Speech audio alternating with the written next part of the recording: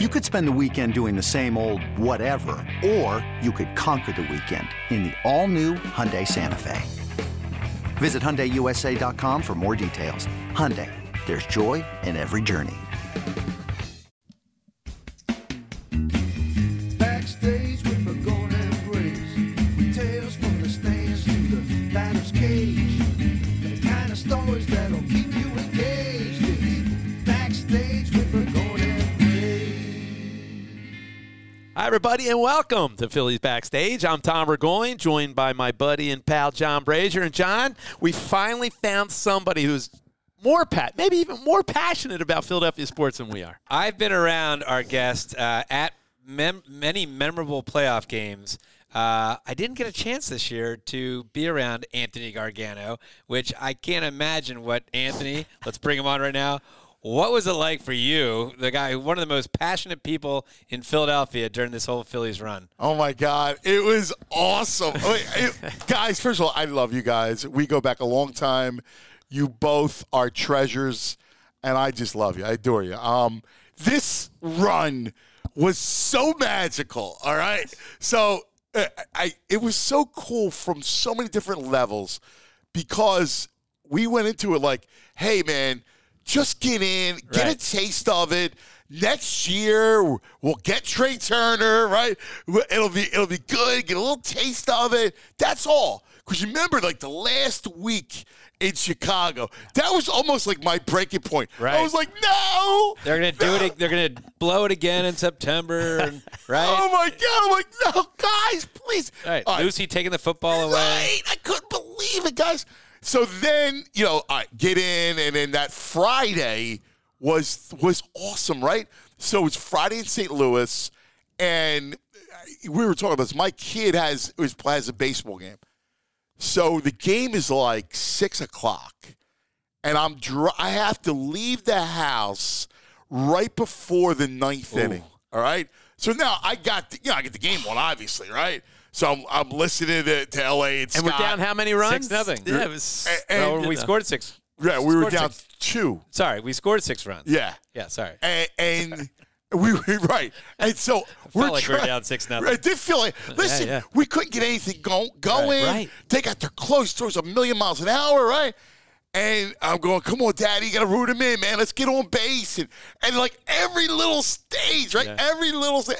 And then I get to the yard, and like other parents are listening, and we're going, yeah, all right. Nice. And when we win that game, that's when you go, we're winning this thing. Right. We're winning this thing. Right. I really believe it. And then the Braves, right? So then we steal game 1, which was freaking awesome, right? Like it was awesome. I watched that with my buddy Boo. It was an afternoon game, if you remember. We're sitting there watching the game, going nuts. And then Friday, which was one of the most incredible Strider's on the mound, and it reminded me of CC Sabathia. Yeah, CC. I was going to say Bert Hooten because he was so rattled. No, you're right. He was rattled. Just like Hooten, just like, CC. Remember CC? Yeah. He was so amped up, he started to overthrow, and then he walks Myers. Yep, on a and then 9-pitch Victorino. at bat. Yes. Yep. It was awesome. And so, there was the same kind of moment. And, the bomb, it was just freaking incredible. And you start to go, like, maybe there's something going on here. But we still got to face the Padres, right? At that point, remember, you're going, Dodgers, man. Dodgers are nasty. Right. And we don't have to face them. Right. And Padres take them out.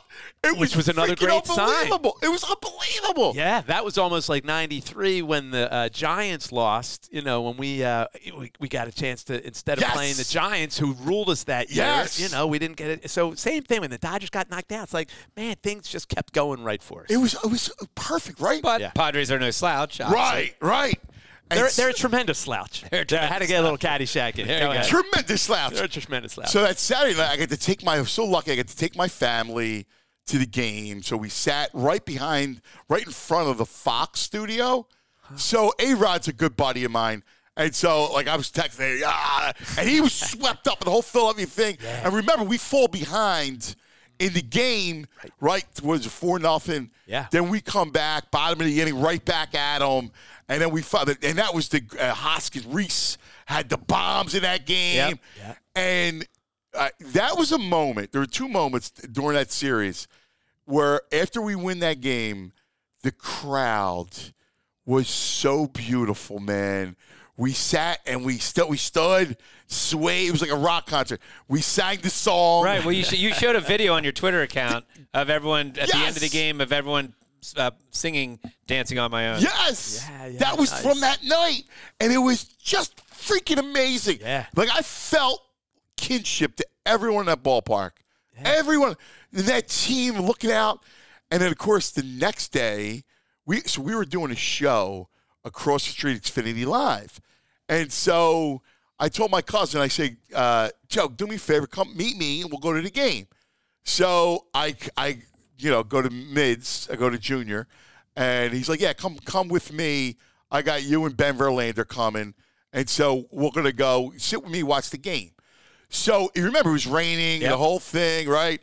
So Mids was upstairs with the family. He comes down, and then we got to share and that's when I saw you. We got to share the greatest moment. Really, it might be of my life, of that being a Phillies, even bigger than the World Series. The Bryce home run was great. Yep. Yeah. I mean, guys. Yeah. First of all, the spot. We all knew it, man. I freaking knew. We even go. Me and Mids, and I'll show you a video. There's the three of us. Somebody caught us, and when Bryce goes yard, and I could just see it right off the bat, and we're hugging and jumping up like we're freaking 8 years old. It was the freaking best, man. And I tell you what, that moment. I mentioned this before. That I was with my daughter. My daughter's 15 years old, and she became a big sports fan this year. Always was a sports fan, but we were watching that. My wife's in the back. She's pacing the back of the suite. And when Bryce Harper hit that home run, my daughter and I literally jumped up and down, hugging each other for a minute. And I think that was going on all throughout the tri-state area in the sense that, someone was bonding with their dad, with their grandfather, with their kid, with their sister, with their brother-in-law. It was a bonding experience. You mentioned everyone loving each other. I'm telling you, that'll be an experience that I'll always cherish, and I think hopefully my daughter will always cherish. And I think that went around. Whoever you were with, that was that bonding moment that you'll never, ever forget. And that's why sports is important. That's why sports, especially in this town, because we're such a close town, and sports transcends just the game. And you guys know better than anybody that Philadelphia fans are not passive, right?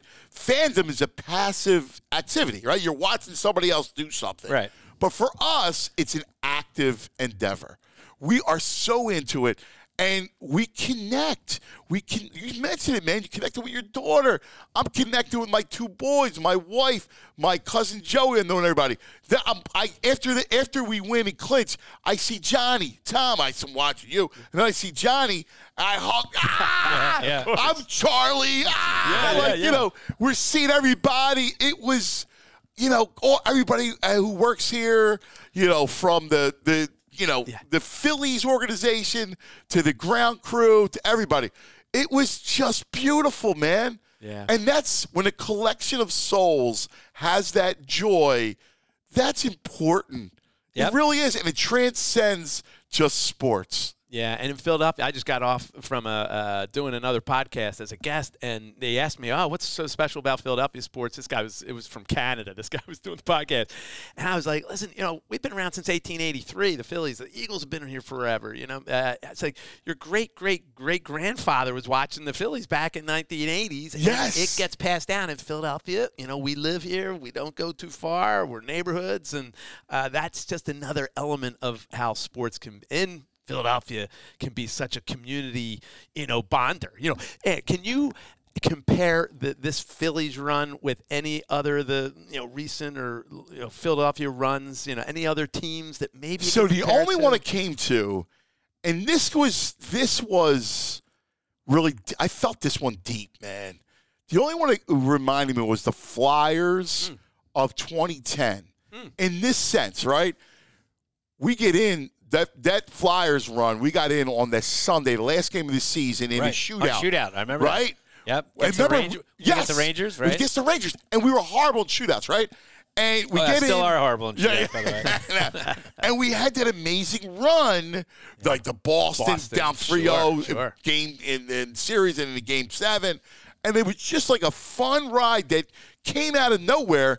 And interestingly, it kind of ended the same way where, we're up 2-1 in that series, and then we kind of get no hit and, whatever. And Flyers, same thing. We were up in that. We were close. That series could have went either way, and we were up losing. The fluky goal which was at the most anticlimactic ending that of a goal. series. Yes. Where all of a sudden everyone. I was at that game. Same here. Because I think we had a rain out here, if I remember correctly, and bunch of us went over there. Yeah, we were all over there. And I remember all of a sudden everyone's like, "Well, what about what? The game Yeah. just ended? It just ended? What? What? Our season's over? I know. Right? It was overtime. Nobody saw. They Right. didn't, the Blackhawks didn't even see the goal. No. Yeah, and when people were asking me, well, what was so electric here? This run, unbelievable. Those seasons that come out of nowhere. Now, John and I both agree. When we went into last season, we thought, man, we brought in Castellanos, we got Schwarber, we still got the top, the 2 studs at the top of the lineup. We're going to be there. But the way the season played out, that postseason run came out of nowhere, and those are the seasons. I always think, the 93, Iverson's team. Everybody loved that team. They just spark a city. Now, next year for the Phillies, for us, it'll be, there's going to be a lot of expectations, and it might not have just that same electric, that I thing hope that it brought does. us together. Now, you know what I'm excited by, and this is what I'm hoping, right? Because I felt like baseball was back. Yes. I felt like it was, 07, 08, remember leading up this last season was weird. People watched, because I know I talk about it every day, right? But they didn't really show up at the ballpark. The ballpark was, there's some nights were good, but it was kind of like whatever. And then in the playoffs, it was like, boom. Right. Yeah. And our players, sold they weren't sure. Our players weren't Well, sure. that's what I love about it is that, for years, Larry Anderson has talked to different players, said, wait till you see the playoff atmosphere, wait to see the electricity in this ballpark. And, you can talk about it. And all the guys, when we have reunions of Chase Utley and Jimmy Rollins and Ryan Howard coming back, they can talk to the current players about, this place is unbelievable during, and the 93 guys can talk about it. But until you experience it, and man, this year, did they experience it? I mean, not only did they experience it, but obviously we heard that other players experienced it through the TV. Trey Turner. Because Trey Turner said, I felt the electricity through that. And instead of Philadelphia getting the bad reputation of, I'm not playing there. They fans, whatever. I'm not even going to say the trite, contrived things that, I'm not even going to bring up. Well, what's going on this weekend? Yes, exactly. Right. What's going on this weekend? The guy in the beard with the reindeer. Right. Not even going to bring it up to play to that national media. And it was so cool to see Trey Turner say one of the big reasons why he chose the Phillies is because of our fans, basically, saying that. And I think everyone felt that, right? How can you not? So I brought up A-Rod to you. Yep. And it was funny because, Alex was really close with Johnny Marzano, right? Who and the whole thing, and in fact, Alex came in for Johnny's funeral, and I met Alex years ago when I was covering baseball for the New York Post. So we're talking, and we were texting because he was coming in, and I had set him up at a restaurant in South Philly, and he's like, "Dude, by the way, man, this town's awesome, right? Like this is like amazing." And then he's experiencing it. And he's like, dude, I love this play. I want to be a part of it. He's like, you got to do me a favor. You have to have me on because I want to make sure that, they embrace me. I don't want them to boo me. I want to be a part of it. Yeah. And so, I was having him on, and he was like, I love this place, and the fans are the best, and the Phillies, I'm rooting for the Phillies. And, of course, Topper, he loves Topper. He's the best. He loves him, right? He loves Topper. So, in fact, I went on the K-Rod cast. We were playing the Cardinals. It was, if you remember, July 4th weekend. It was a Sunday night. We had a Sunday night game against the Cardinals, and Topper had just taken over. Remember? And so I go on the K-Rod cast, and I'm talking to Alex, and he's like, dude, Topper's the man, and I'm so happy for him. And we were at that point playing really good baseball. That was the turnaround of the season. We were 7 games under. get rid of Joe, and then Topper comes in, and we played great ball. Yeah, we had lost to the Giants, which was an ugly series, and then I think the change was made somewhat after that, right? Yeah. And it's funny because Topper, when we hired Topper, it wasn't we know Rob, right? And we know, and people that are in baseball know that he's a lifer and know that he's a very smart baseball guy. But a lot of people didn't know him. It wasn't this sexy pick, right? It wasn't like, let's go out and pick up Joe Madden or somebody. Yeah. And same thing and I'm going to make a parallel with Charlie. When we hired Charlie, right? Charlie was there with what's the old Pirates. Jim Leland. Right? I remember it was Leland. Remember he stopped to get smokes at the CVS on Broad Street? And I think Grady Little and some other people. But, I think Leland was the popular choice. Everybody wanted to And then we get Charlie, who had been in an organization. People didn't really know Charlie very well. And so here you got, in the two cases, we make the right baseball choice, right? But it might not have been the sexy choice. Yes. And look what happened in both cases. It's amazing. If you go back to Charlie, I'll never forget. So when I was covering baseball, Charlie was the hitting coach for the Indians. And if you go back, it was 97, I think, 96, 97. And that was that great team with Albert Bell. Yes. Yeah. You had Lofton, Manny. Go on and on and on, man. Tomey. Yeah. Right? Like, that was amazing. And they just right. Alomar. Yes. And they were amazing. And Charlie was always a great – I remember, I liked talking to him. And then of course, he manages there and the whole thing. So then when we hire him, I get a call from David Segui. Do you remember him? I do. Yeah. Mariners. Yes. The Mariners, Baltimore. Yep. Played with him a little bit the Mets. I met him at the Mets. We got friendly, really close. And so Segui says, dude, you guys hired my guy. You hired Charlie. You got to take care of him. He's the perfect guy for that job. He's going to kill it. I'm telling you, he's going to kill it. Good call. And I was like, yeah, dude, I'm in now. I said, he's a great man. I always liked him. But, when Segui's like, make sure you go overboard, take care of him. And so I loved him. And Johnny knows because, JB and I would always talk. I mean, we always talked about him and during the resurrection of, the whole Phillies renaissance. Yeah, sure. And it was awesome. And I agree with you. The parallels, because you know what? You guys know, man. You guys are lifers. You understand that over a long season, you need somebody who's A, a baseball man, but B, also is not a pain in the ass to be around. Yep. You gotta foster a good clubhouse, a good atmosphere. You got to be able to go up to a guy, talking, when he's going through something.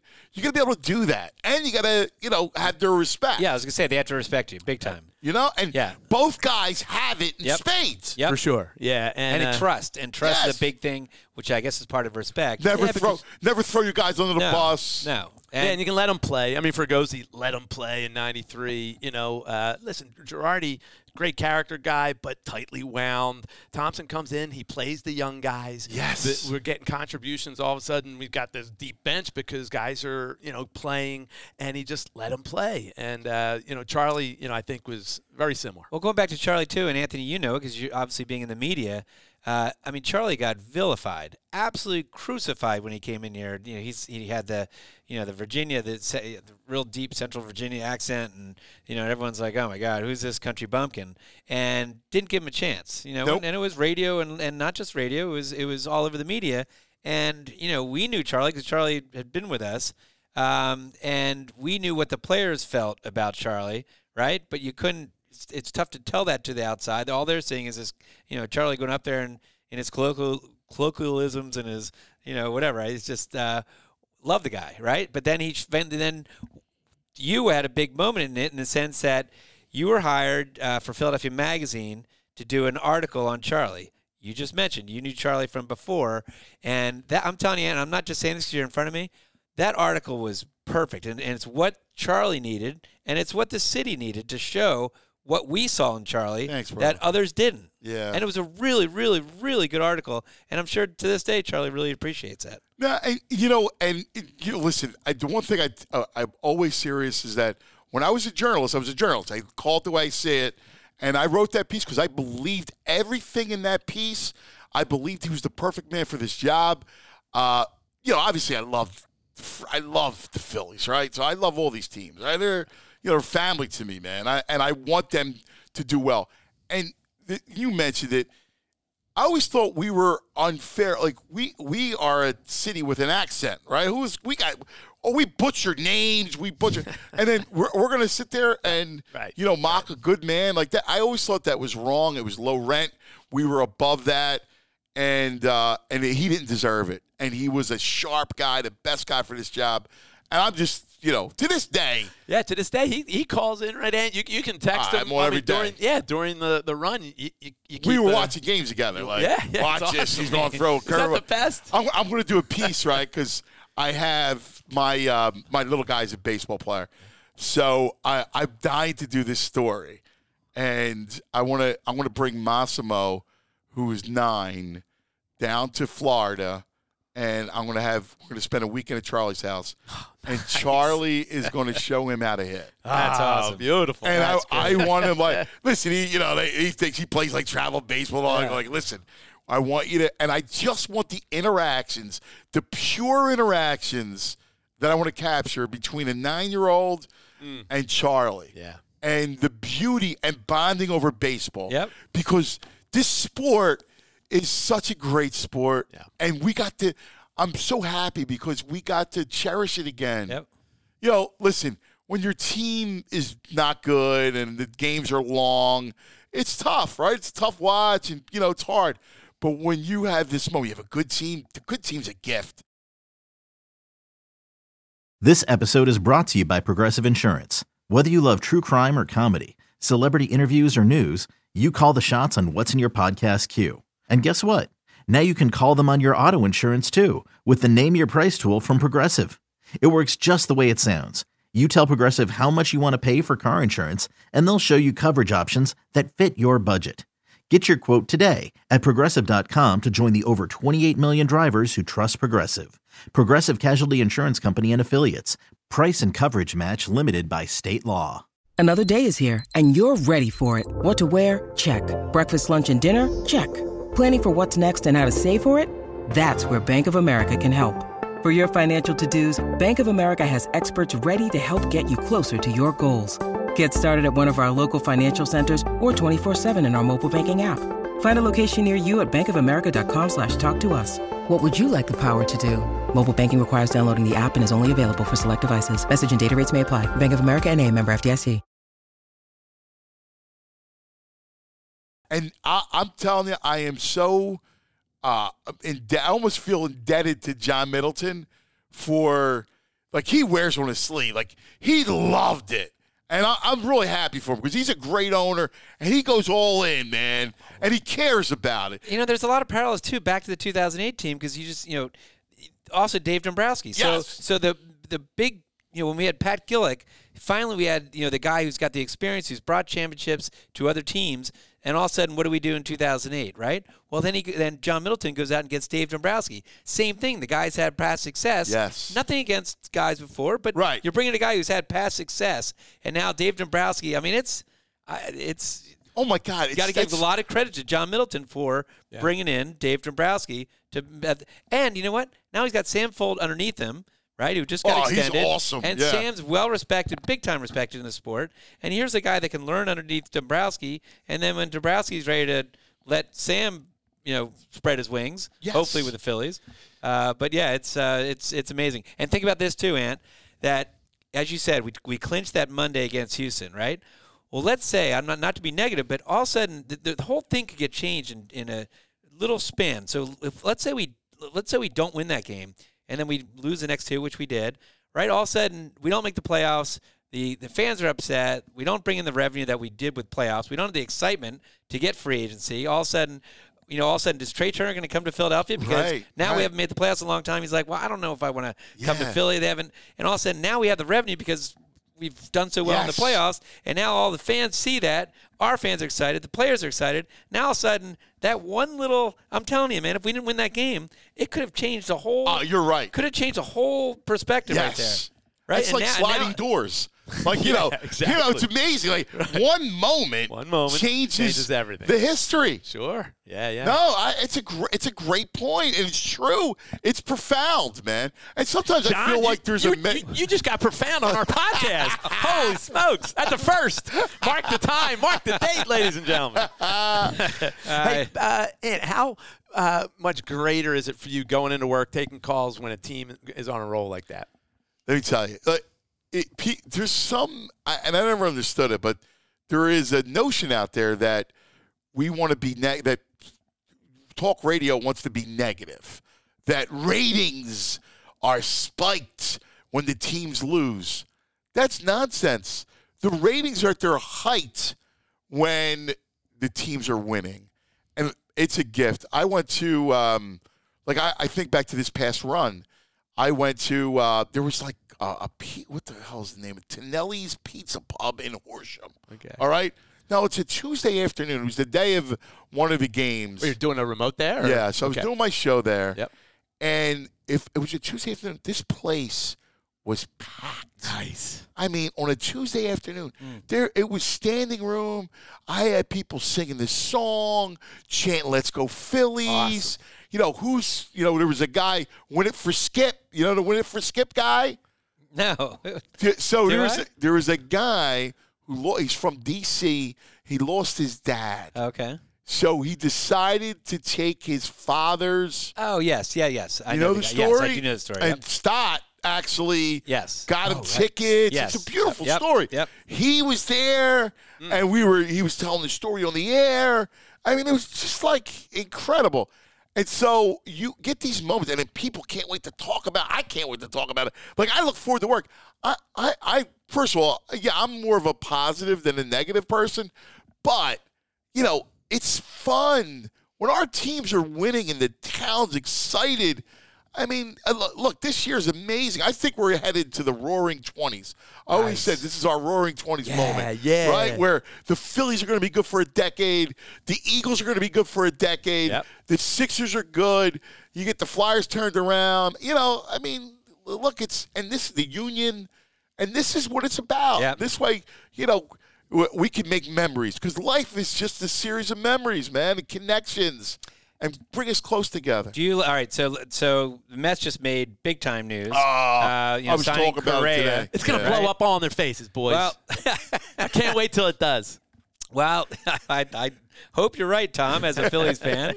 But yeah, I mean, this division, the Braves still have, half their team is under 25 years old. Yeah, and so that's a scary.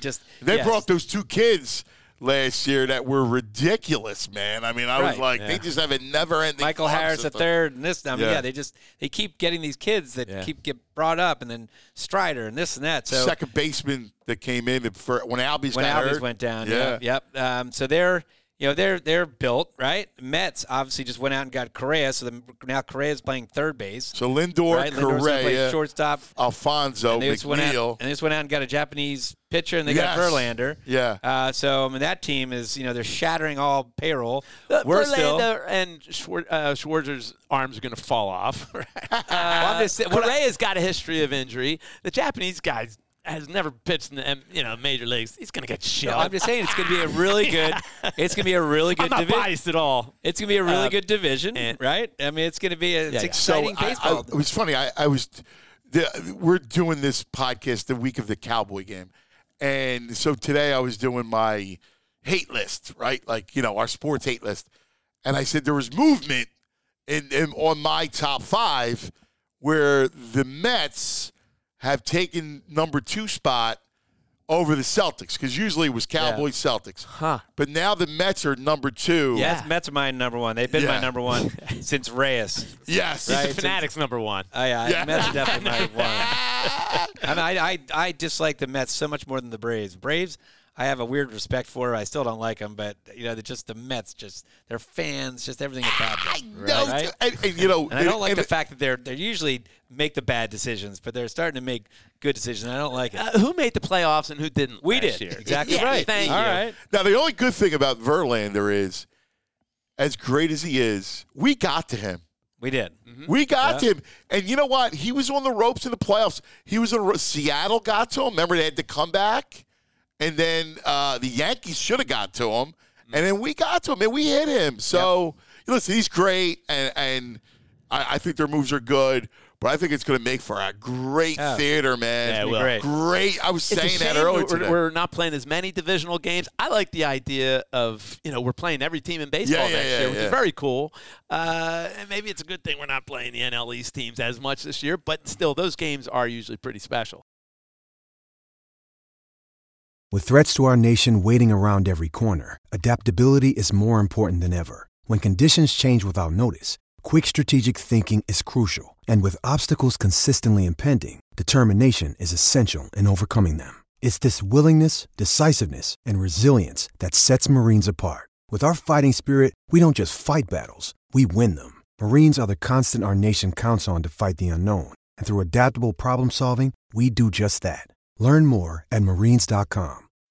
When you need mealtime inspiration, it's worth shopping Kroger, where you'll find over 30,000 mouth-watering choices that excite your inner foodie. And no matter what tasty choice you make, you'll enjoy our everyday low prices, plus extra ways to save, like digital coupons worth over $600 each week. You can also save up to $1 off per gallon at the pump with fuel points. More savings and more inspiring flavors make shopping Kroger worth it every time. Kroger, fresh for everyone. Fuel restrictions apply.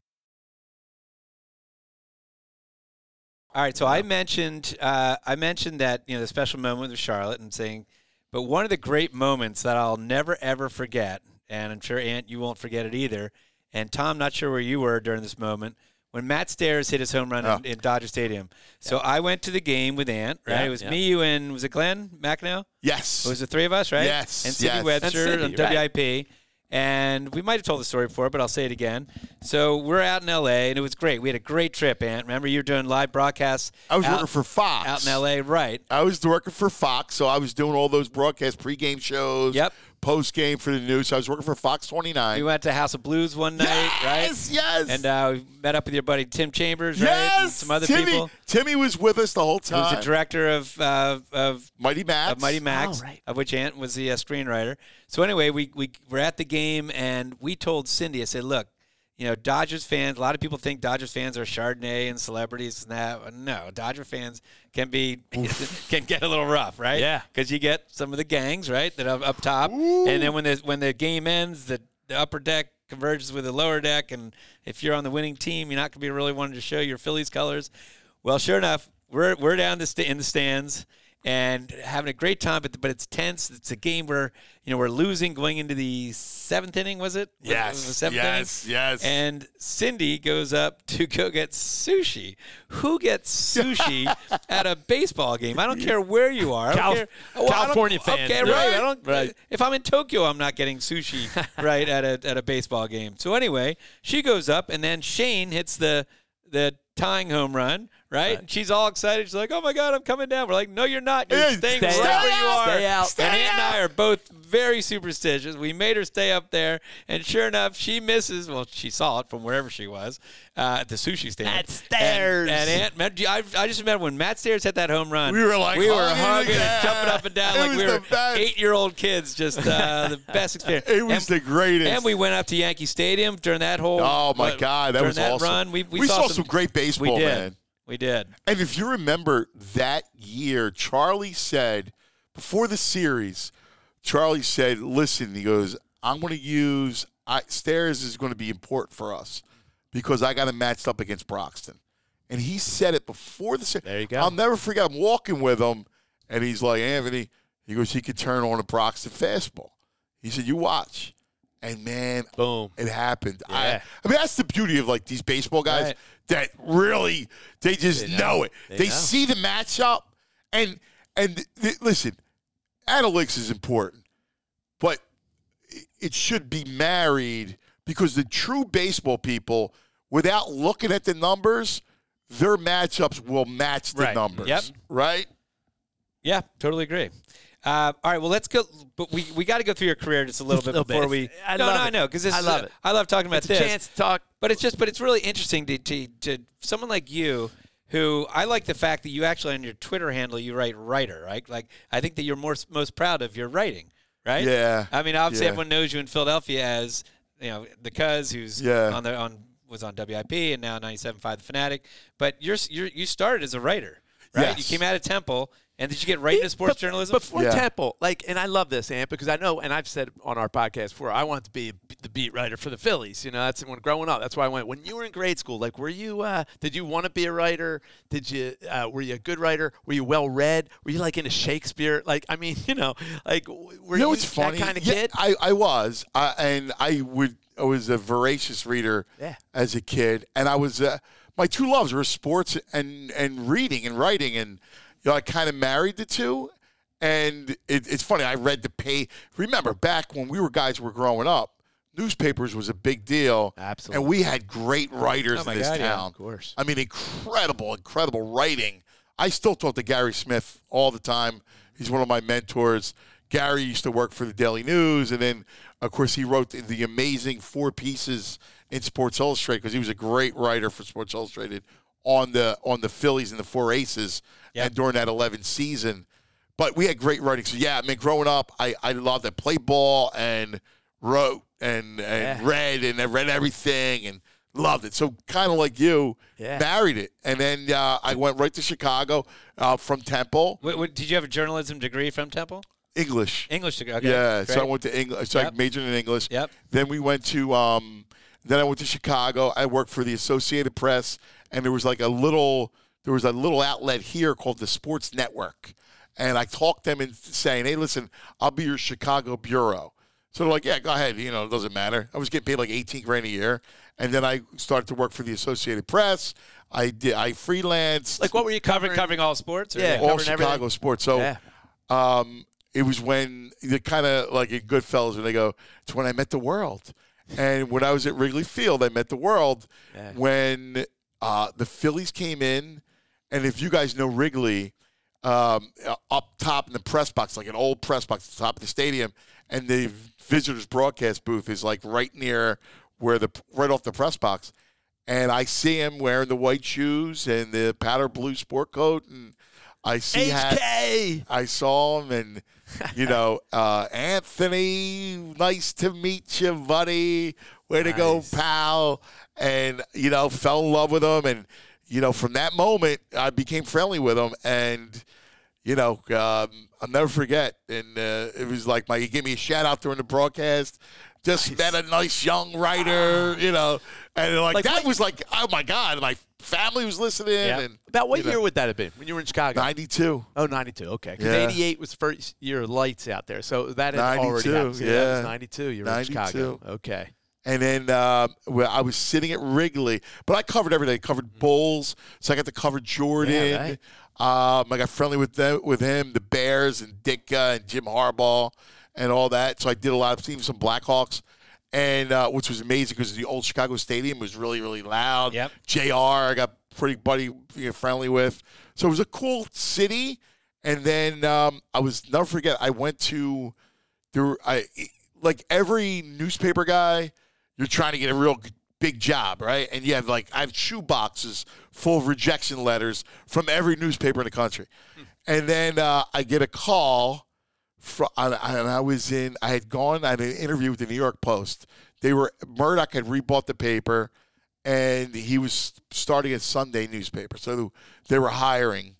So I'm at Wrigley Field, and Tuffy Rhodes had hit 3 home runs that day in the snow at Wrigley Field.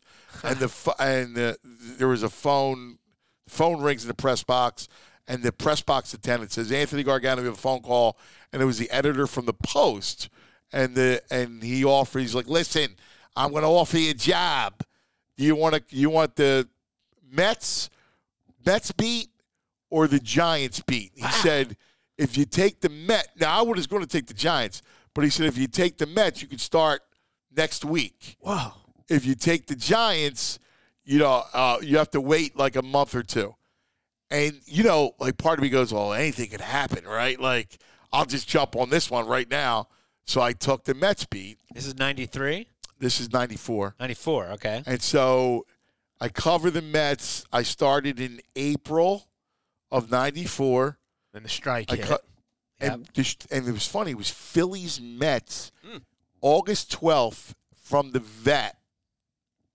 And if you guys remember, I was covering the Mets, and I had talked to those guys. The players got their own transportation back to Shea Stadium.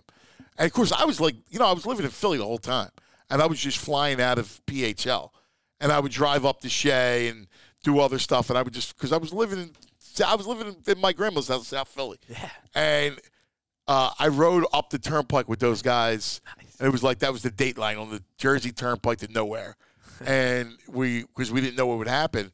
And then, strike hits and the season's canceled and everything else. It was profound. So how did that affect your job? Did you have to then cover the negotiations? The business part of the sport? I hated it. Yeah, that's the worst. I hated it. And, at that point, the union was really the New York Times. Murray Chaz, I'll never forget. It was a really good reporter. He had the union locked up, and I would have to go to O'Hare Airport. All these meetings would happen at these hotels at the airports to make it easier for all the owners to fly in. So usually it was at O'Hare because it would be middle of the country. And, again, I just wanted to write about baseball. I didn't want to write about, labor negotiations. Yeah. And stuff, truthfully, I was young. I didn't understand half the stuff.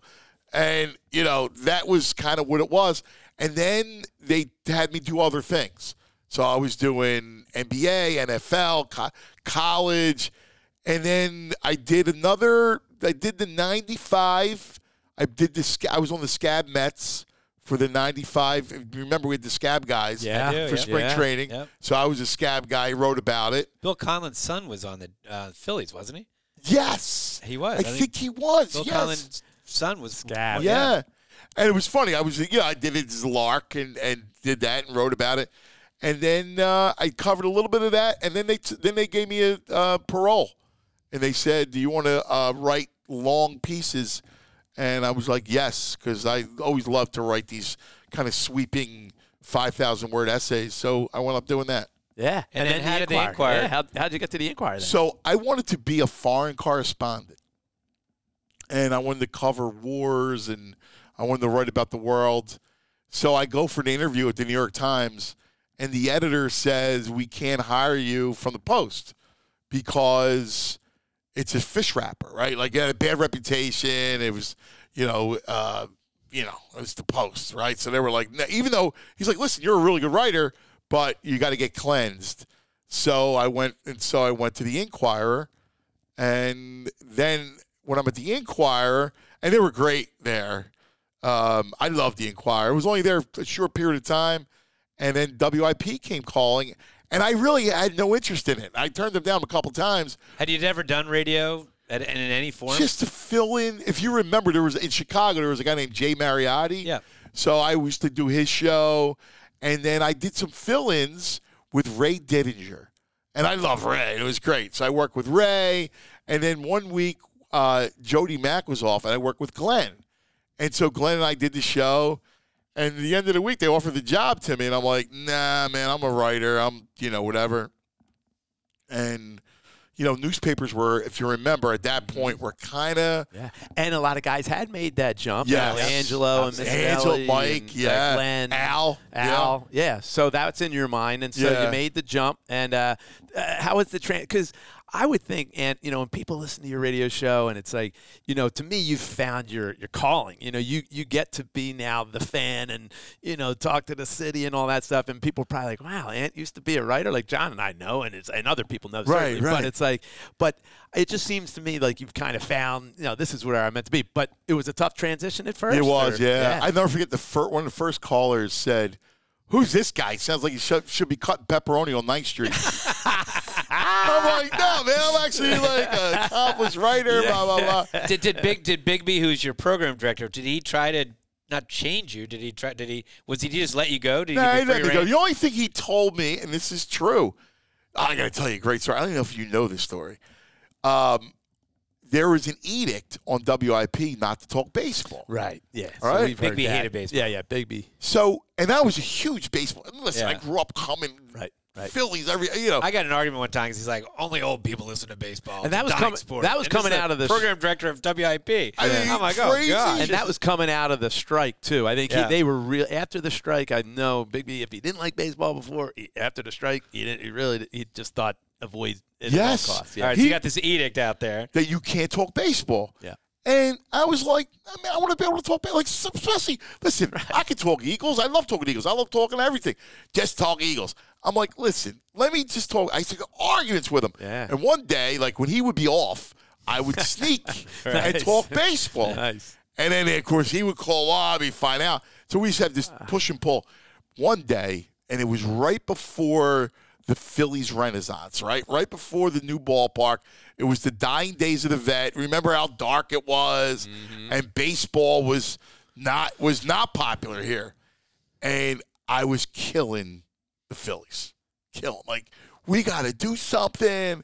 We got to get we need our team back. And remember, this was small market. And it's a shame because Ed Wade was a brilliant baseball guy, a great baseball guy. And listen, he can only do what ownership is telling him. And that quote got taken out of context because it was really the media market, and that's what he meant. Not that we were a small market. Anyway, all this stuff, and I'm going on and on. And I got a full board, and people are calling up, yeah, we got to overthrow this team, and we got to get our Phillies back. And then finally, a guy goes, and he's got like a little bit of a draw, and he's going, well, you're way too hard, and he was picking up for ownership. And I'm like, dude, where are you from? And I forget. He said, you don't matter.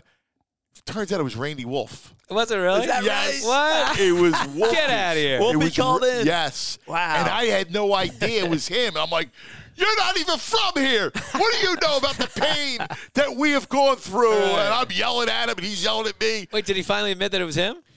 Yeah, I found out when I came to the ballpark. Huh. And I don't know who told me. If he told me. That's funny. I forget how it was, but it was Wolf. Yeah. And I was like, you got to be kidding me. It was unbelievable. That's great. Yeah, yeah. And so, I know you had, 15 years at WIP, 95, 97.5, The Fanatic now, and, obviously you're loving life, and, then he writes a screenplay for the Mighty Max, right? How hard is it to get a movie made? Man, so I'm in the middle of it now. Yeah. So I ask if you have something else brewing. Yeah, I started doing some long form, some books, and I love film and I love story. So I'm like, let me try. So I helped out with Tim and I worked with Tim on that Mighty Max project, and it's a shame because it was a really good story. He did a great job. It should have been bigger. It was during the housing crisis. And at that point, they weren't really indie films were on hold, and it was a different model. Like if that happened today, we would have killed it, especially with the growth of female sports, right? Right. Because that was a great story. It was. It's Immaculata, and it's about female empowerment through basketball. It was a really good story. And it's a shame because it got buried. And if it was today, it would have been a home run. So now, rewind back to like right before the pandemic, I'd written a piece about in the 80s, there was a group called the Junior Black Mafia. And it's a really interesting story. So I used that and I created a piece around it. And for this company in L.A. And so it was going to go, and it was greenlit and the whole thing. We were about to go to paperwork and everything. And then the pandemic hit, which, again, changed everything. So during the pandemic, the producer says, hey, what else you got? Got anything else? I go, yeah. I want to do this piece. It's like Game of Thrones meets gangsters in 1976 Philadelphia with the bicentennial as the backdrop, and it's Angelo Bruno with Nicky Scarfo in Atlantic City, banished. It's the Black Mafia. It's the K&A gang, who were the ties to the IRA. It was the Greeks, the motorcycle gangs. Drugs are coming on the scene. right? I want to watch this movie. Can you make this thing? Let's get this thing done. And you have the backdrop of City Hall and Rizzo, who's a Mussolini character. Right. So they love it. So I write this like 100-page Bible with all the characters and Bible, but not necessarily screenplay. Is that like more of a treatment kind of thing, or okay? So the Bible, before when you write a TV series, you have to write a Bible, and this is all the characters, why you would write the story, about the story, all the episodes. You know, you have to write like 5 years worth of episodes of what it would be, 5 seasons worth. Wow! So it's really pretty detailed. And the story is an awesome story because there's not a lot of what people know about. And there's kind of cool things about how there was remnants of the Jewish mafia and, you know, how the Italians were trying to divest. And then casino gambling comes to Atlantic City. And that was the impetus in a lot of change. And it revived Nicky Scarfo. And it's a wild ride, and it's based off a lot of truth. And I spent a lot of the pandemic talking to a lot of the old guys and hearing all the stories from the streets, and it's really in depth and it's really cool. And so, in fact, the pilot takes place New Year's Eve day, and go in 1975, and there's a New Year's Eve party where Angelo Bruno's there and all the guys are there, and there's an attempted hit, and then everybody's going through. The next day comes, and they're looking for the shooters through the Mummers Parade, and it's very colorful. And there's a main character that I invented who drops acid, and so he's on acid the whole time. At a Mummers Museum or a Mummers Parade? Right. So he's like, imagine this scene where you're with family and these characters, right? And they're taking shapes and forms, and then you have the Mummers Parade where everybody's dressed up, and there's like there's a hell theme, a hellscape theme to it. Like, so there's like some undertones, and it's really, really cool. So I'm in the middle of trying to get this done. I meet with people, and the movie is the TV show is the prequel to the movie. Yeah. So it has a lot to do. So it's pretty intense. But you probably get pitched by other projects as well. In fact, I even put you in touch with a guy because it's about this free agent fan. Yeah, which was interesting. Which I think is a great story in itself. It's a wonderful story about how he chose Philadelphia. I don't know what happened to him. I don't know. He kind of, these things come and go. Yeah. It's amazing. I have like about a dozen stories that I'm writing. I'm writing all the time. I just write at night and just, pick whatever mood I'm in and just work on it. Yeah. And it's an interesting, we worked, I helped out with Hustle with Jeremiah Zagar. Yeah. Who grew up on, and I love this guy, with 7th and South. And he did the movie Hustle with Adam Sandler, and they really connected with the city. That movie was great, Ann. Yeah. I thought it was really very authentic. Certainly the scenes and the Wells Fargo, and the behind the scenes, and the players' involvement. And you got the cameo, but I thought the movie was really good and very authentic. They did a great job, man. They really took a lot. And you know what I love is that we're really creative people. And, John, you know it because you're in the middle with a lot of, we have so many great movie stars. But Miles, who is such a big Phillies fan, I was with you guys during the Phillies-Padres in the World Series. And Miles Teller, who's such a great Phillies fan. Yeah. And, I'm just very passionate about our town. And I want to do, my ultimate goal is to do a production company that focuses on Philadelphia-centric stories and brings them to the small screen and the big screen. Because we're underutilized as a town.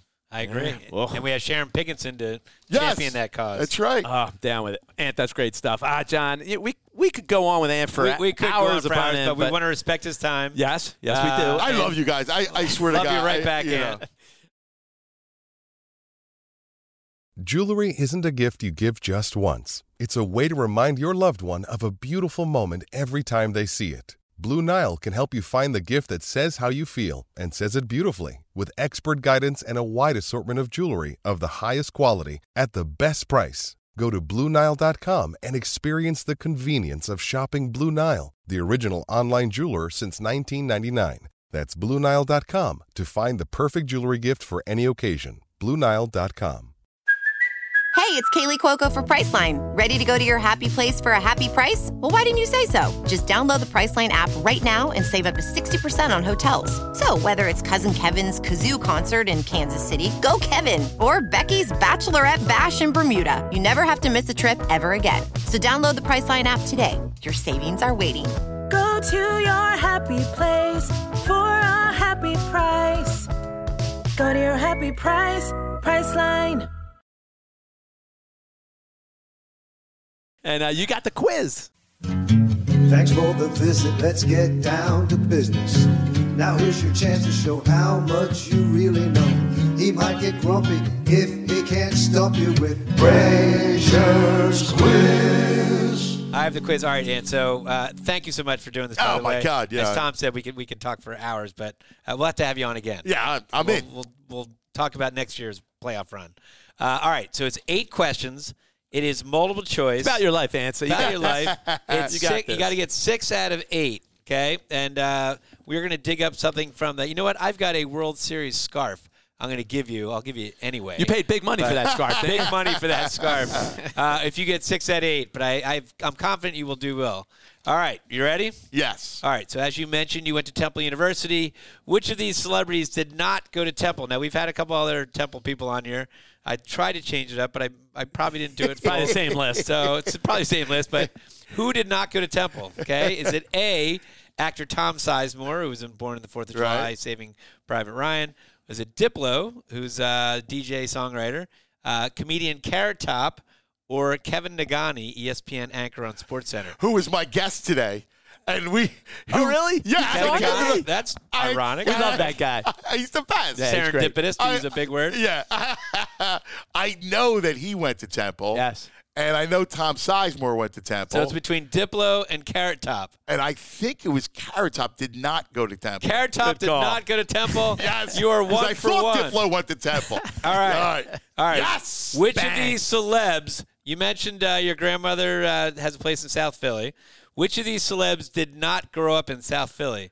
Did not grow up in South Philly, okay? 3 celebs did. 1 did not. All right. Sherman Hemsley, who played George Jefferson. Oh, my God. Yes. All right. Actor James Caan, Sonny and Godfather, Chubby Checker, or Larry Fine from the Three Stooges. Okay, so I know for a fact that Sherman Hemsley was from South Philly.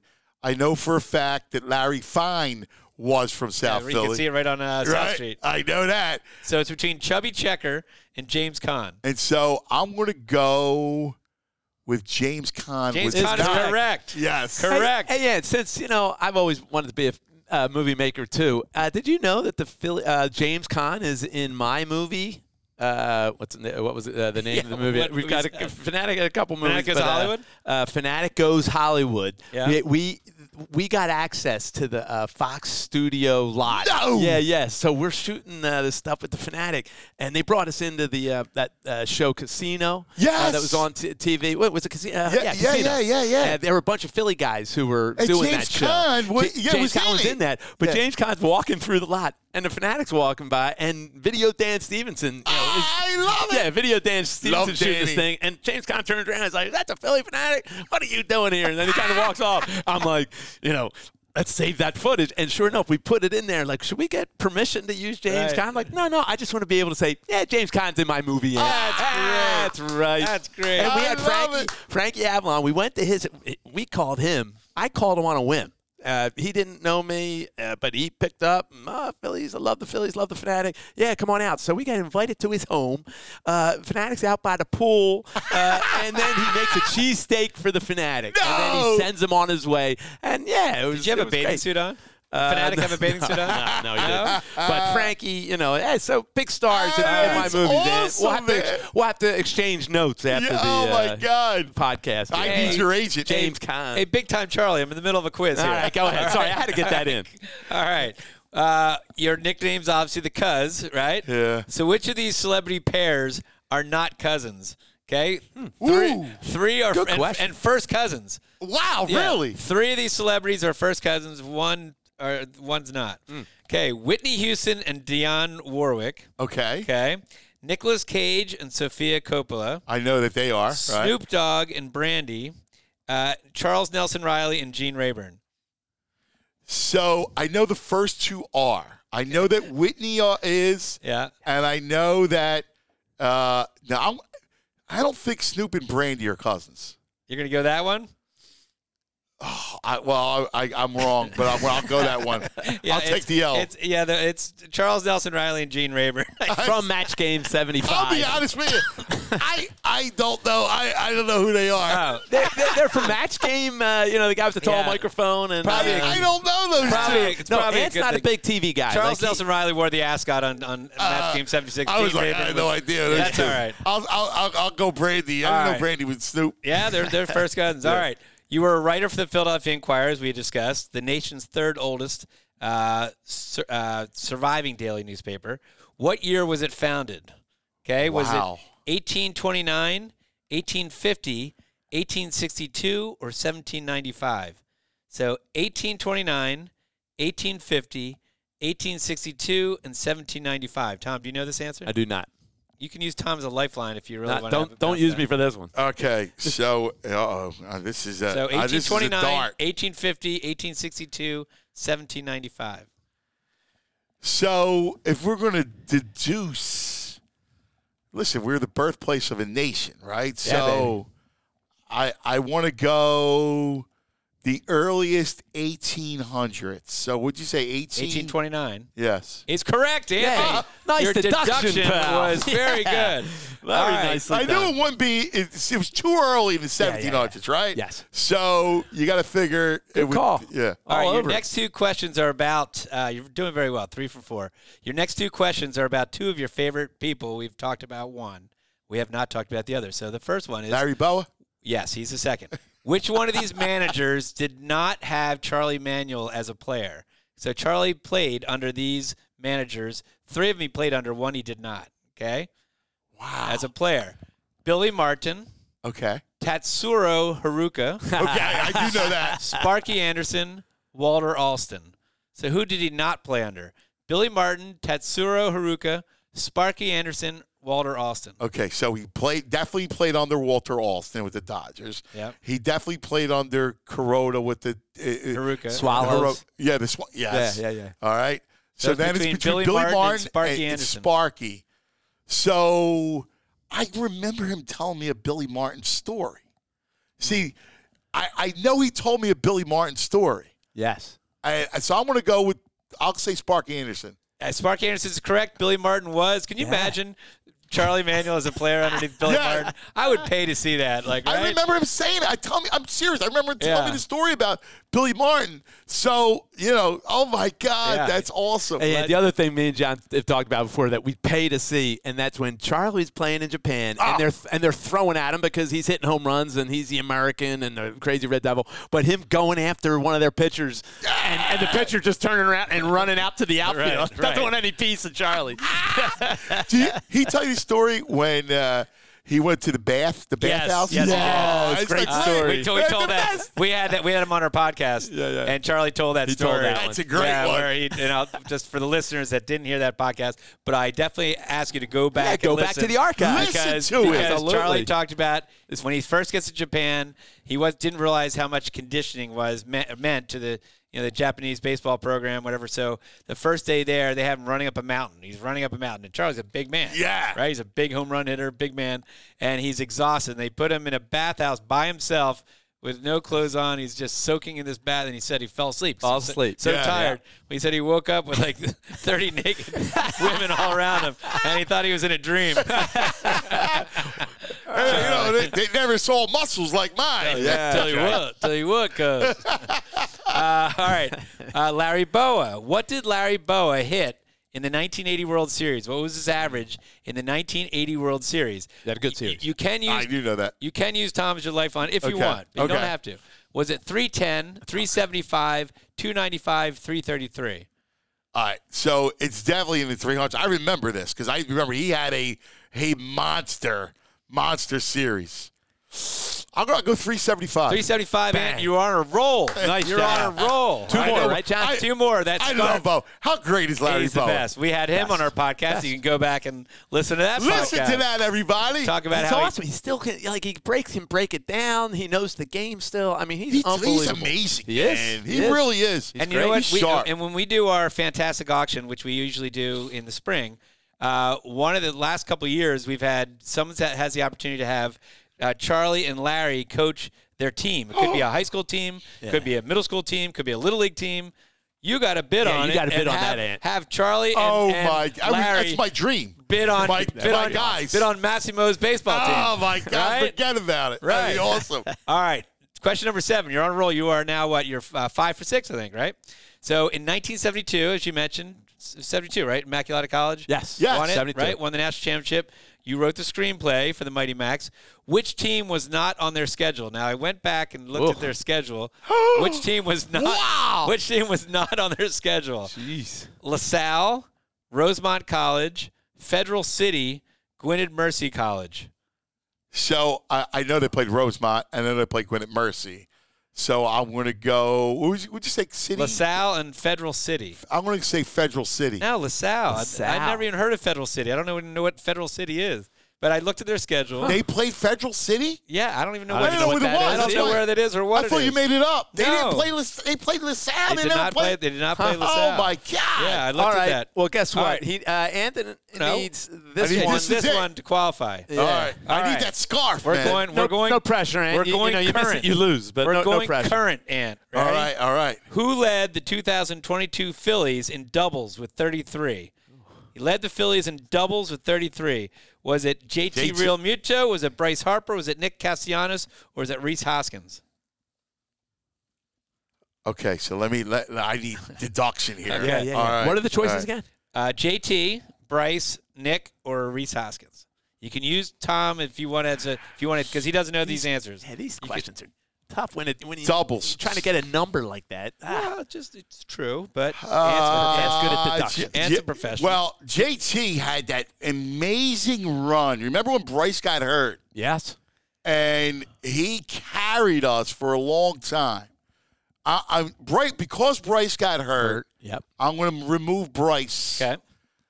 Nick had a rough year. Yep. We're going to remove Nick. I think he comes back and hits next year because I'm a believer in the back of the baseball card. So it's between JT between and Rhys.